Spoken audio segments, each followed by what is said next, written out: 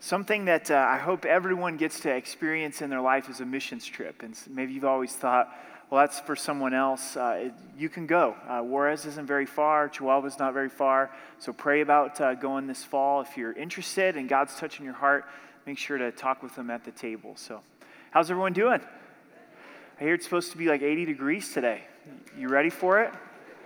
So I think we should have swapped last Sunday with this Sunday for Mother's Day, because you're supposed to plant flowers on Mother's Day. That was not going to happen last week, right? So, well, we're glad you're here. Let's turn to 2 Timothy chapter 4 as we finish out the book of 2 Timothy this morning.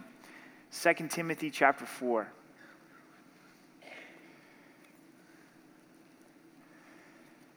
And next week we'll begin the book of Judges.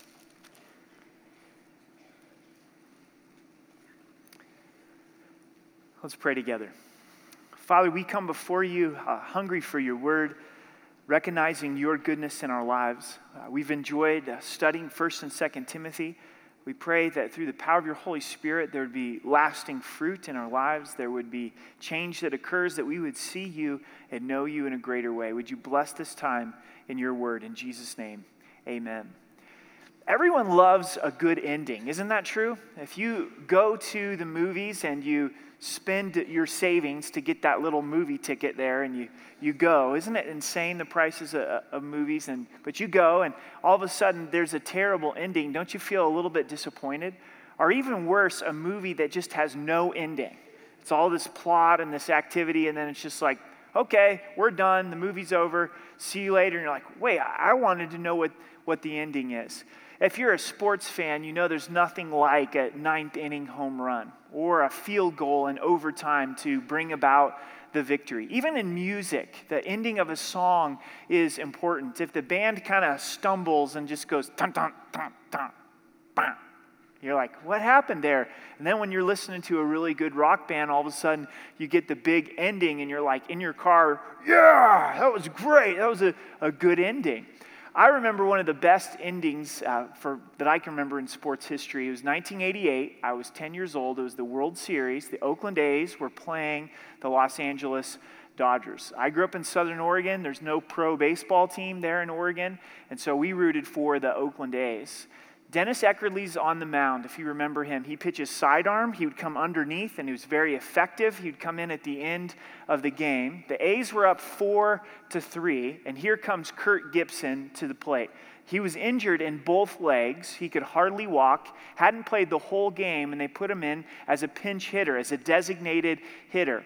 A man's on second, and Kirk Gibson just basically swings with his arms because he has no power in his legs. He hits a home run, and the Dodgers win. And even though I wasn't a Dodgers fan, I knew that I was witnessing history. It was a great ending, defined as one of the best moments in sports history. Well, you guessed it, this morning we're going to be looking at a good ending. It's the ending of the Apostle Paul's life. He finished well. As we've studied this letter between Paul and Timothy, it's filled with so much passion. This is the last letter that Paul wrote. These are the last recorded words. He's in a dungeon, in a prison in Rome. He's about ready to be executed. And as we go through this chapter this morning, we're going to highlight several things. So would you join me in verse 1? I charge you therefore before God and the Lord Jesus Christ, who will judge the living and the dead at his appearing and his kingdom. The first thing to note is the charge. What does it mean to charge? It's to solemnly insist and to warn. It's to move to action. You think of a general preparing his troops for battle, and he charges them, doesn't he? He encourages them. He exhorts them. He says, it's time to go. As Paul is passing away and training this young pastor, he charges him. And what does he charge him by? Not by the Apostle Paul, but by the Lord Jesus Christ. By God the Father. This is before the Lord. Knowing that Jesus is going to appear, that Christ is going to return. And we're going to find that Paul mentions this twice. The appearing of Christ is very important to the Apostle Paul. And do you realize, even as a believer, that you're going to have to give an account to God for your life? It's not a judgment for salvation. That's finished in the work of Jesus Christ when you believe in his death and resurrection. So what is the judgment for us as believers? 1 Corinthians 3 describes it as this, as our lives will pass through a fire. And the things that were done for Christ will be gems. But the things that we did for ourselves, they're going to burn up as wood, hay, or stubble. So those things that we did for Christ, we're going to receive a reward. But those things that we did for ourselves, they're going to be burned up, and we're going to suffer loss. This needed to be reminded for Timothy that in his life, as a pastor, he was going to have to give an account to God. It's important for pastors to remember that and understand that. This is the strongest charge that could be given. It's for pastors, but for all believers. At some point, you've got to give an account for your life, and you're not giving account for someone else's life. A lot of times we're very aware of what's right and wrong in other people's lives without being open to how we're doing with the Lord. Go on to verse 2. Here's the particular of the assignments for Timothy. He's to preach the word. The word preach is to proclaim, to announce, to herald. In these ancient times, as the king, the governor would send a message, he would send it with the vehicle of a herald. The herald would come into the city, blow a trumpet, get everyone's attention, post the announcement of the king. And that's the idea here, is it's not Timothy's words. It's not Timothy's message. He's not to entertain people. He's not to share his own philosophies, his good ideas. He's to preach the word of God. Remember last week at the end of chapter 3, we studied that God's words, it's inspired. It's God-breathed. And so he's to preach this word. And every pastor that has been given the responsibility, the privilege, and the honor of leading God's people, serving God's people, at some point, when they go home to be with the Lord, at Christ's appearing, at his second coming, they're going to have to give an account. I'm going to have to give an account. What did you declare to God's people? Did you preach the word? This is the charge to all pastors of all time, but it's also an encouragement for all of us. As you travel through life, what do you share with people? When your kids ask you questions, do you give them the word of God? When a friend comes to you and says, my marriage is struggling, what do you share with them? Those are opportunities to preach and declare the word. In preaching the word, be ready in season and out of season. In season is like this, Sunday morning at 9. Every week I know that Sunday morning's coming, Saturday night service is coming, the 11 o'clock Wednesday night service. I have preparation time to get ready for this moment. But there's other times that I don't get any warning. There's times that you don't get any warning as well. And it's a God divine appointment. He set it up for you. We want to be ready in those seasons as well. So how can we be ready at all times to have a life in the Word? To be studying and memorizing the Word of God.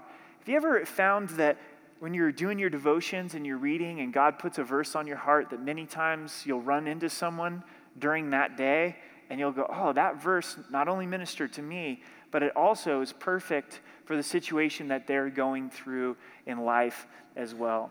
Here's how God's word's used in our lives: to convince, to rebuke, to exhort, with all long-suffering and teaching. So as we share the word and preach the word, it is to convince. It is to reason with people, to bring them to a place of assurance of what the Scripture says. But also God's word's used to rebuke. It's used to correct. It's to bring us back into line. The word of God's used to exhort us. To exhort means to take the necessary step. Sometimes we need God's word and we need someone to share God's word with us that's going to encourage us to take that step that we're unwilling to take. The attitude in which we do this with is so important. It's an attitude of patience. It's an attitude of long-suffering. It's an attitude of teaching and instruction. I kind of think of it as a child that's learning to walk, and we have 4 kids, and they're all walking. It's amazing. You know, it happens, doesn't it? And when a child's learning how to walk, you exhort them, you encourage them. You're like, come on, take the next step. But you do it with patience, and you do it with instruction. You don't get in your toddler's face and go, come on, you need to walk. Come on, you sissy, go for it, right?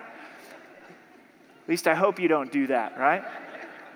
You do it with long suffering and you do it with teaching. And that's the attitude in which that we're to share God's word with one another. Preach the word. This is what Timothy's facing. This is what we're facing today as well. It says, "For the time will come when they will not endure sound doctrine." There's going to be a time, Timothy's warned, where people don't want to hear the word of God. This word sound, it means healthy doctrine. We've mentioned it many times in this series, in this study. Doctrine is what we believe about God and how God wants us to live our lives. And there comes a time where people say, "I don't want sound doctrine." Now, why would they not want sound doctrine? Maybe because it's a little bit too much work.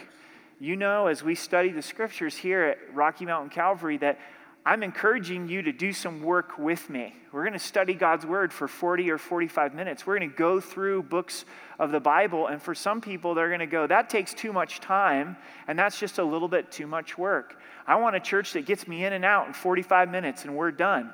I want a sermonette for Christianettes, and we're done. We're out of here, you know? So I don't want to listen to sound doctrine." Sometimes sound doctrine, it is going to challenge us. It's going to convict us. It's not going to line up with our own selfish desires. And there's times when people say, "I don't want that." And so this is what they do in replace of sound doctrine.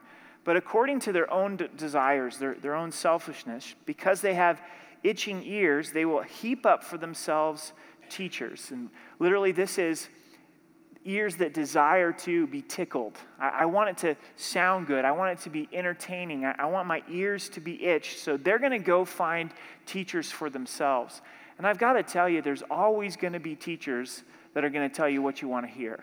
You can go out and you can find those today. You can heap up for yourself. You can seek out a teacher that is just going to tickle your ears. And then verse 4, notice what happens when they do this. "And they will turn their ears away from the truth and be turned aside to fables." If you're taking notes, you might want to just write down, terrible downgrade.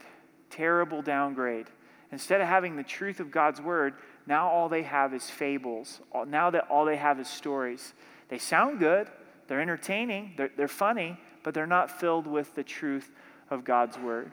I think that God's word should be taught with creativity. It should be taught with illustration. God gave us a sense of humor. It should be used in delivering God's word, but all of those things are secondary to, are they teaching God's word accurately? Amen? So when you're looking for a church, you shouldn't necessarily be evaluating the pastor on how funny is he, how good is his illustrations.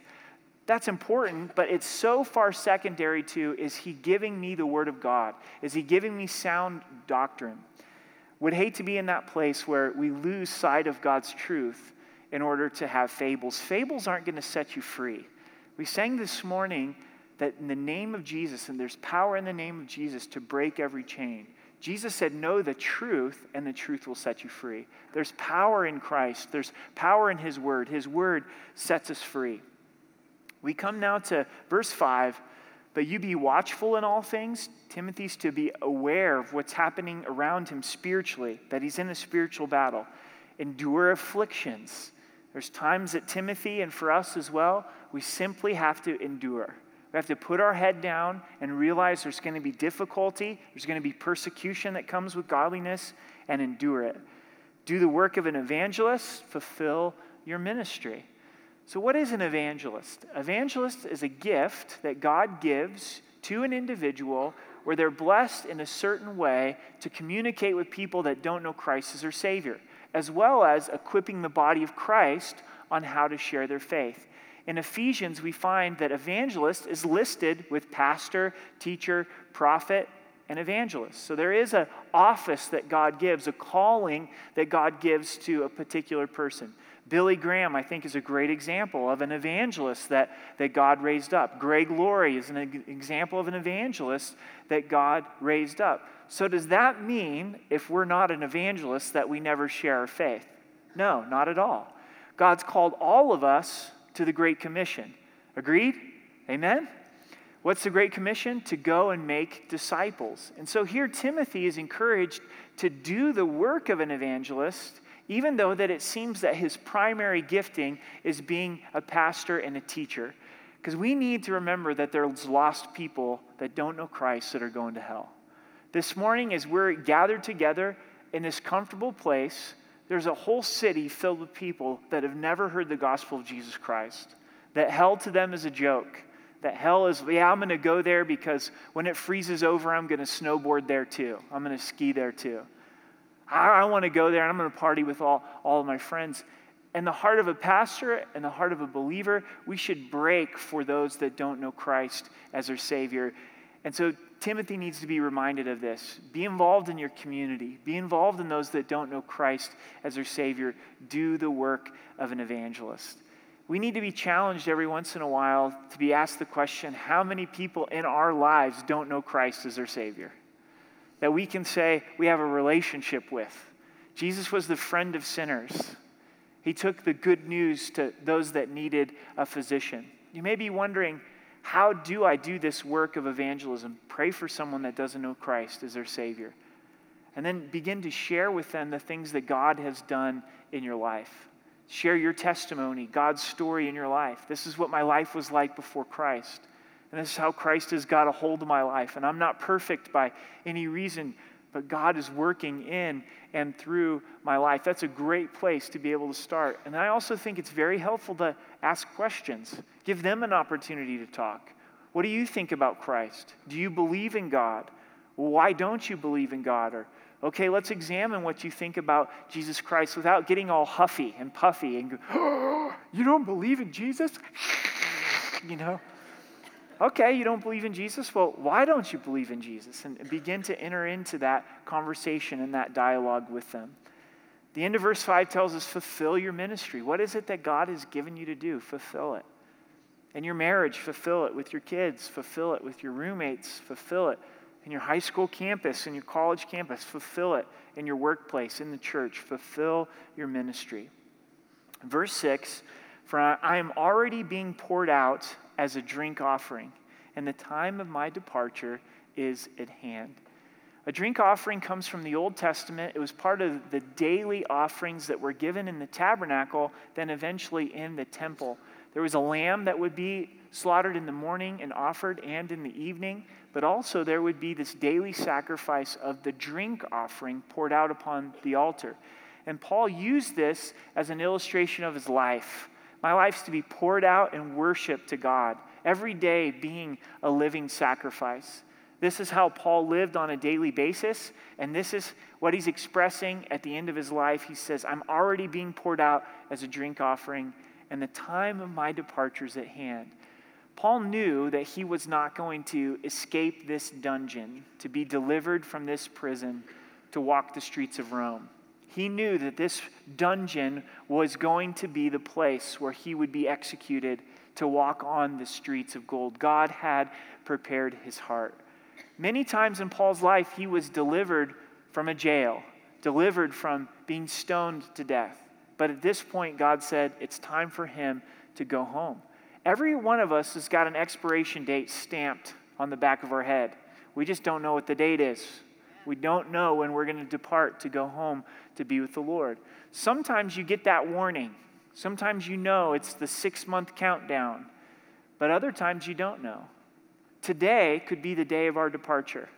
Could be a car accident. Could be a heart attack. Something that is unforeseen. Paul knew that his departure was coming. God had given him that warning. And here is Paul's memoirs of his life. It's very short but very powerful. A verse to know and underline, to hide in our hearts. I have fought the good fight. I have finished the race. I have kept the faith. These are important illustrations that Paul would use frequently in his writings and his teaching. And he's able to say, as I look back on my life, I did fight the good fight. Now, there's a lot of fights that we engage in that we can't say are good. True? But this is the good fight. What fight is Paul talking about? First, he knows that there's a real enemy, Satan, that doesn't want to see people reached, that wants to destroy the life of believers. And Paul's saying, I've engaged in that battle. I've put on the armor of God. I've wrestled in that principalities and powers. Another fight that we have is with our own sinful flesh. Paul had it too. In Romans chapter 7, he said, the things I want to do, I don't do. And the things that I don't want to do, well, I end up doing those things. I'm looking forward to the day of waking up in Jesus' presence and being like him and no longer struggling with sin. Won't that be great? Wonderful. And so Paul says, I did engage in that battle against my sinful flesh as well. There's a battle with the world, not the physical world, but the system of the world, the lust of the eyes and the lust of the flesh and the pride of life. He says, I've engaged in that battle. Paul's not saying that he was perfect, but he did say that he fought the fight that God had for him. Also, he says, I've finished the race. I finished the things that God had for me. In Philippians 3, Paul said, I'm pressing on to lay hold of those things for which God laid hold of me. Paul realized that he was saved with a purpose like all of us. God saved us with a calling, and so he wanted to move forward and make sure that he was living out the life that God had for him. God's always a forward-moving God, isn't he? He's always wanting to us to press forward in the future. Why did God save you? Why did he save me? What does he have for us in the future? I think what's unique about this race and running this race is it's not a sprint, it's a marathon, it's lifelong. And in this race, there's going to be failure. In this journey, in the walk with the Lord, we're going to have times where we sin, where we fall short, where we walk in full-on rebellion. I really appreciated the song that Jason chose this morning about when there's no song to sing and the heart is not in a place of worship.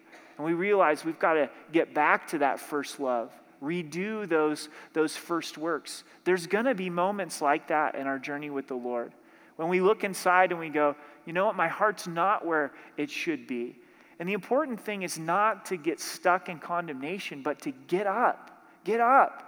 Everybody's going to fail. Don't let that failure be the defining moment of our lives and say, I'm going to repent. I'm going to receive God's forgiveness, his power, his strength to live differently.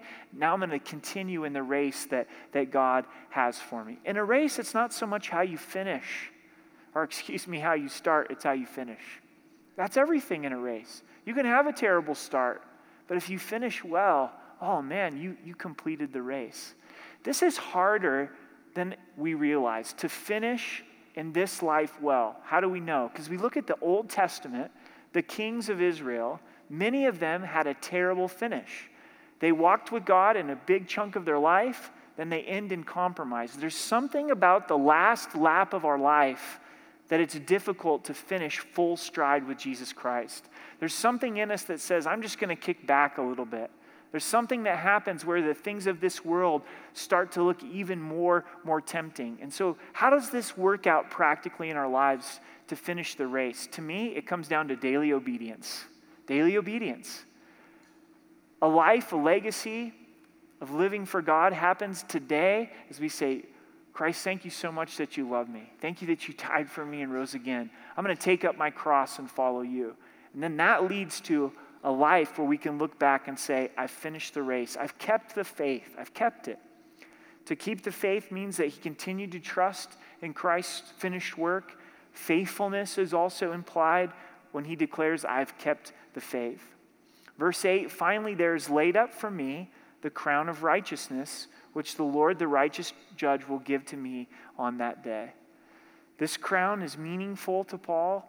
He realizes the reward was coming in heaven. We won't always experience the reward here on this earth. It's always worthwhile, but the crown for Paul is laid up in heaven. He didn't experience the reward in this dungeon. Here's a wonderful promise, and not to me only, but also to all who have loved his appearing. Here's a promise. If you love Christ's appearing, if you're looking forward to Christ's return, then God's got a special crown for you. You're saying, well, why would I even care about crowns? Because the streets are paved with gold. We find in the book of Revelation that the elders laid down their crowns at the feet of Jesus in worship. That's why the crown's going to matter. Not because we walk around heaven going, hey, look at my bling bling. I got the crown of righteousness. That doesn't seem quite right, does it?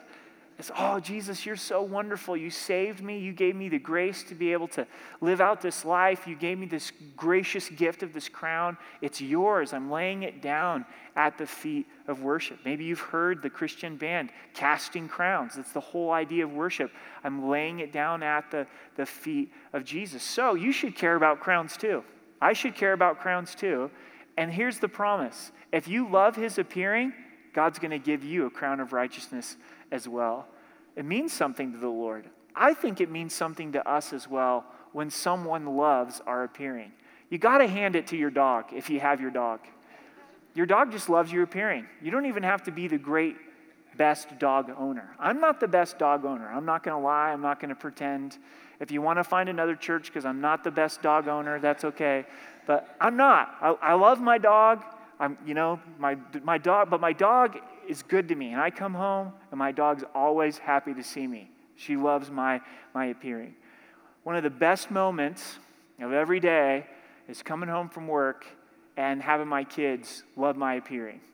Remember back to when you had young kids, or if you don't have kids, I'm sure you've seen it. But they just run to you and they're like, "Dad," and they want this big hug. And you're like, "I haven't done anything to deserve this. I've been at work all day." And I come home and you think that I'm the best thing since sliced bread. It touches my heart. And it means something to God as well when we're like, "Oh, I just can't wait for Jesus to appear." If that's where you're at this morning, where you're longing for the coming of Jesus Christ, to see him, to behold him, for Christ to make things right, there's a crown of righteousness for you. The next thing that we see and we highlight here is the abandonment, an abandonment that Paul experienced. "Be diligent to come to me quickly, for Demas has forsaken me, having loved this present world, and has departed for Thessalonica." Paul's in a place of loneliness where some of his most trusted companions have forsaken him in his darkest hour, when he needed someone. Demas, in Colossians 4, verse 14, we find that he was traveling with Paul on a missionary journey. It says, "Demas greets you." This isn't some random person to Paul, but this was someone that Paul trusted dearly. Paul didn't just allow anyone to come with him on a missionary journey. He knew it was going to be hard. He required people to be faithful. Demas was one of these men. In Philemon, verse 24, Demas is called a fellow laborer, but now we find that Demas has forsaken Paul because he loved this present world. He was more filled with the comforts of this life, the lust of the flesh, and the pride of life, the lust of the eyes, and he says, "Forget you, Paul, I'm leaving you." And we go on to read Crescens for Galatia, Titus for Dalmatia. So Titus was sent to this region, Dalmatia. Verse 11, "Only Luke is with me." Only Luke. Beloved Luke, the physician who wrote the Gospel of Luke, the book of Acts, traveled with the Apostle Paul. If you are in a dungeon-like experience, probably no doubt you're going to have some Demases. You're going to have some people that forsake you for one reason or another. It may just be too hard. They can't emotionally take it. They say, "You know what? I'm out." But you will hopefully have a Luke. And if you do have a Luke, cherish them, that person that stands with you in that dark hour. I love the second half of verse 11. "Get Mark and bring him with you, for he's useful to me in ministry." If you know Mark's story, he's also referred to as John Mark. In the book of Acts, Paul and Barnabas were close friends. Barnabas was the one that really brought Paul into ministry. They began to go out and plant churches and do missionary journeys. On their first missionary journey, they took John Mark. John Mark says, "I'm going home. This is too hard for me," and he opts out. He's a young man. Now it's time for the second missionary journey. Guess who Barnabas wants to take? John Mark. And Paul says, "Not on your life. This guy left us high and dry. He can't come." These guys, Paul and Barnabas, had a sharp contention about it. They divided over the issue of John Mark, and two missionary journeys developed. Paul and Silas, Barnabas and John Mark. We don't see John Mark and Paul ever crossing again until this point. And Paul's at the end of his life, and he sees the value in John Mark, and he says, "Will you bring him to me? He's valuable to me in ministry." Kudos to John Mark. Do you know how hard it would be to have someone like the Apostle Paul says, "Hey, you're not traveling with me because you left me high and dry." And John Mark took the second chance that was given to him by Barnabas. He learned from his mistake, walked with the Lord, and now at the end of Paul's life, there's restoration, there's reconciliation that takes place. And Paul says, "Bring to me John Mark." A wonderful story. Verse 12, "And Tychicus I've sent to Ephesus, which is where Timothy is pastoring.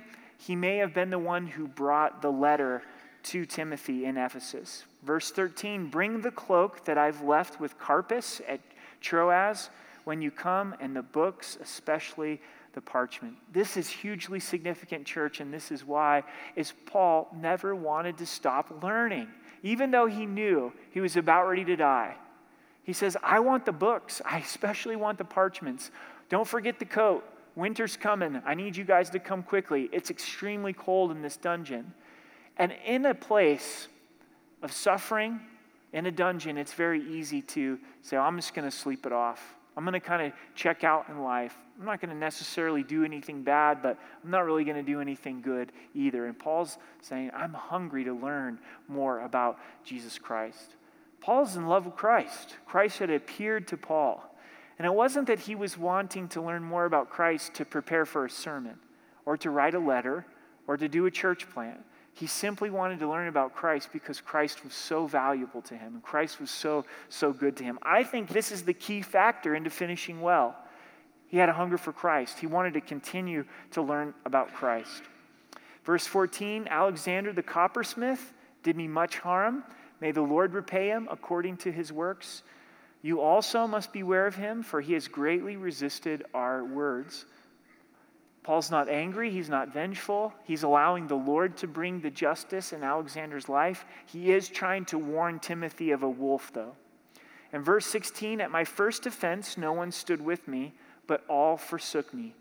May it not be charged against them. As Paul would be on trial, there would be opportunity for advocates of Paul to come and testify on his behalf.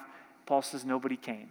Nobody came, but may it not be charged against them. Paul is extending the forgiveness that he had received from the Lord. Here's the testimony, another highlight for us. But the Lord stood with me and strengthened me, so that the message might be preached fully through me, and that all of the Gentiles might hear. In a dungeon, continue to long to learn of Jesus Christ, but also know that the Lord is with you. Maybe you feel forsaken. You're walking through a valley. The Lord's with you. He'll never leave you. He'll never forsake you, and he will strengthen you. Without going through these kind of experiences, we won't have this kind of testimony.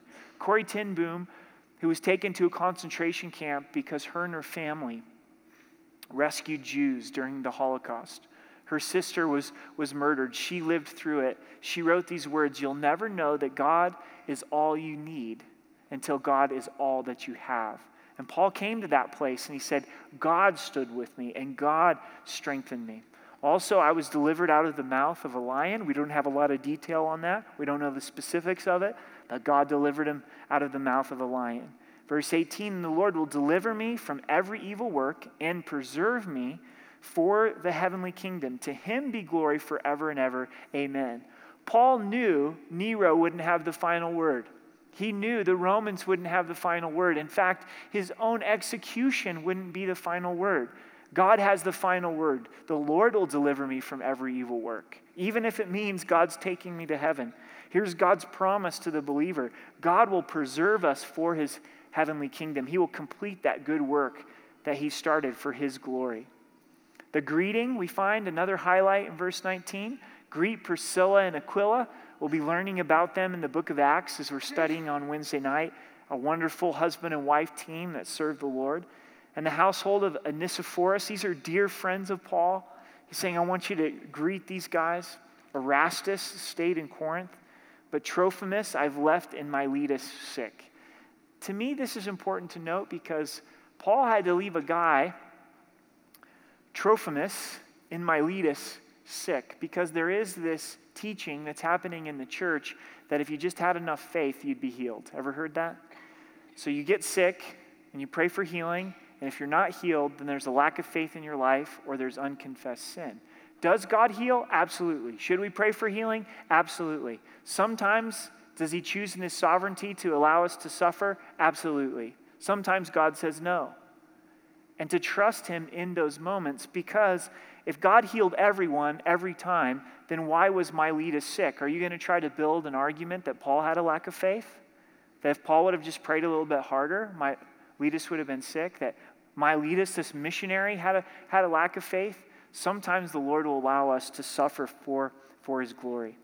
Verse 21, do your utmost to come to me before winter. I could use that down jacket, guys. It's getting cold. Eubulus greets you, as well as Pundus, Linus, Claudia, and all the brethren. These are believers in Rome that they're greeting the church in Ephesus. This is the goodbye. This is the final words from Paul. The Lord Jesus Christ be with your spirit. Isn't that a great departure from Paul? Amen. Jesus Christ with your spirit. It's the unseen things of life that's difficult. It's your heart. It's your spirit. It's the joys and the challenges that are happening in your inner being, the struggles. And may Jesus Christ be with your spirit. Grace be with you all. Amen. Grace is the theme of the Bible. It was definitely the theme of the Apostle Paul's life. He'd experienced it personally, radically, and shared it definitely. And he leaves us in the grace of Jesus Christ, God's unearned and undeserved, unmerited favor. So as we look at this chapter in this section of Scripture, consider this. How are you fighting? Are you fighting the good fight of faith? Are you in the fight? Do you realize there's a real battle? Are you desiring to see people to come to know Christ as their Savior? Are you doing war with your flesh and this system that's being thrown at us? Or instead of fighting, are you sleeping? It's a spiritual condition that we can be in. And it's worth asking when it comes to my life, am I fighting? And how am I running? Am I running this race that God has given me to do? God's given you something to do today. And for us to walk in daily obedience with the Lord. Because at the end of your life, we've summed up this whole 1st and 2nd Timothy with the theme of legacy. Hopefully for us in our lives, a legacy is more than just how big your house was, how much money you had, how nice of cars. I think every parent, grandparent longs to leave something physically, materially, money-wise to their kids. But more than that, we want to leave a spiritual legacy with our kids. As we end our lives, as we come to that departure that the Lord has for us, to be able to look back and say, I don't have regrets. I wasn't perfect, but I fought the good fight. I ran the race. I was all in. I gave it all that I had. I kept the faith. And as people, no doubt, will gather at our funeral and gather at our memorial service, are they going to say things like, wow, they were really great at making money? Are they going to say, I remember that they prayed for me. They prayed for me. I remember when I was down and out and really going through a hard time, and they would call me, and they would say, hey, let's grab coffee. I love hearing those kind of stories at a funeral and a memorial service. They say, you know what I remember about Dad? He was a man of the Word. He read his Bible, and he did his best to live out the truth of God's Word. I remember Mom being on her knees and being a woman of prayer. High school students sometimes go home to be with the Lord, and to hear other high school students come and say, you know what, she loved Christ. She brought her Bible to school. She was sharing truth with others. So here's a practical application of 1st and 2nd Timothy. First is be receiving from the Lord and godly men and women in your life. So important. Say, I'm going to be a person who's learning and receiving, but then intentionally share what God is teaching you with someone else. If every single one of us pick 2 or 3 people that we're going to pour our lives into, it's how the kingdom of God is multiplied. That's going to be the joy of your life. That's going to be the joy of my life. It's 2 or 3 people. God may have them in your life for a year, or they may be in your life for 20 years, but to say, I'm going to intentionally share with them the things that God has taught me. You might be saying, I'm only known the Lord for 1 year. I'm 1 year in the Lord. Or there's people that have only known the Lord for 6 weeks. There's people that don't know Christ as their Savior. We don't need to make it complicated. We simply, through relationship, begin to share with them the things that God has shared with us. Let's pray together. Father, as we close this study, we're so thankful for people that have gone out of their way and invested in our lives. And